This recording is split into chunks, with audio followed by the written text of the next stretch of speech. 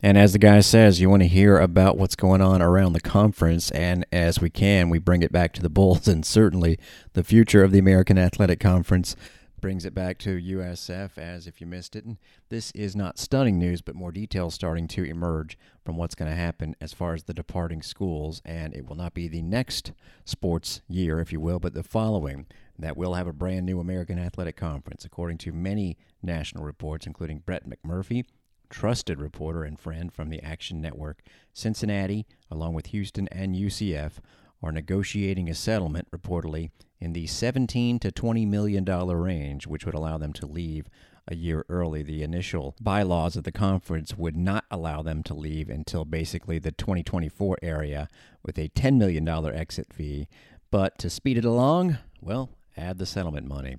And the completion of this deal reportedly would allow the 6 Conference USA schools to join the American on July 1st specifically of 2023. And the Conference USA is the one that's going to be looking completely different, not just those 6 that are coming to the American, but Marshall, Old Dominion, and Southern Miss are joining the Sun Belt this next season, as is James Madison out of the FCS. So the Conference USA was on the verge of extinction, but they're going to add actually some pretty good higher-level FCS teams that have become FBS programs, like Liberty and Jacksonville State, along with Sam Houston State and New Mexico State. There was a report, according to Action Network, that they were looking at Tarleton State out of Texas and Eastern Kentucky. But that's Conference USA as far as the American goes. Just looking at the sports that are in progress right now, for some good examples, actually. Baseball, which could use an RPI bump, frankly. East Carolina and Tulane are right around the 50 mark, and half of the 8 league members are in the top 100, meaning the other half are not. And you look at the Conference USA, and a few of the teams that are coming in are actually UTSA is the highest-ranked team of them. UAB and Charlotte would right now slot in as the 3rd and 4th highest-ranked teams in the American. The softball side, whereas you've got 3 highly ranked teams in the conference, and you're losing one of them, UCF. Charlotte ranked 35th, North Texas 55, UAB 75, and FAU just outside the top 100 at 101. Better than that, though, you're actually going to have a real-looking conference as far as number, again, goes, with softball only containing 7 teams. It is a little unusual. You'll be back up to 10, and for baseball, tack on 1 more to get to 11. All stuff that we've been talking about in just a couple of years. Let's talk about the current lot when it comes to tennis.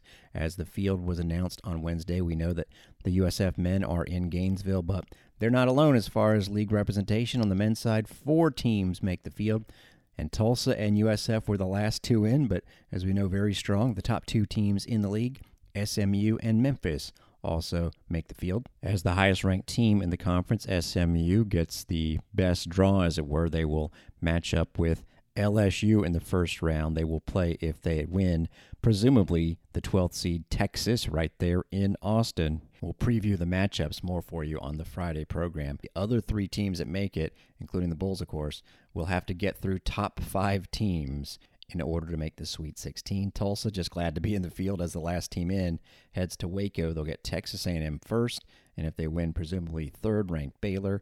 Meanwhile, it is Memphis, again, staying as close to home as possible. We told you about the geography situation. We'll be in Knoxville playing Duke. That's the team that the Bulls knocked out in the first round last year.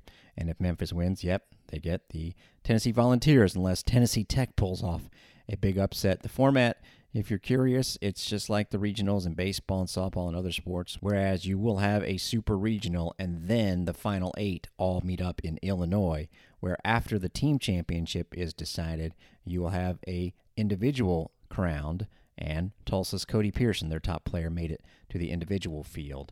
Again, that'll take place all in Illinois in a few weeks. Not only did the USF women's team, looking back on an even more stunning upset of UCF, give them a major uplift, even though they would lose to Memphis in the semifinals to end their season, it also gave the conference 2 teams, because if UCF had won the conference, it is looking like no other team would have gotten in.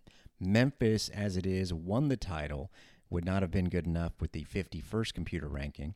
And then SMU and Tulsa were just underneath the cut line. Actually, one team ahead of them was Wisconsin. Maybe a second team would have slid in, but it would have been kind of like on the men's side as the last team.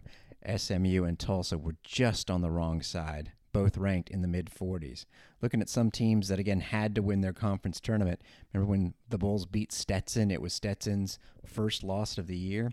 Stetson ended up 22-2, but again, not in the top 60, so they had to win their conference tournament, and they did. UCF women are headed to Coral Gables. They'll play at 10 a.m. Friday against Alabama and would likely get Miami, although the Hurricanes are playing that Stetson team. And as the conference champion, Memphis, of course, automatically gets in and goes to Auburn. We'll play Georgia Tech first.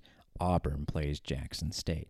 It was a busy Tuesday night, as it always is in midweek baseball. We said last week didn't go so well. Last night was much better. In fact, 2 dramatic wins. Tulane takes the Pelican Cup. That's 2 out of 3 from its nemesis, the New Orleans Privateers.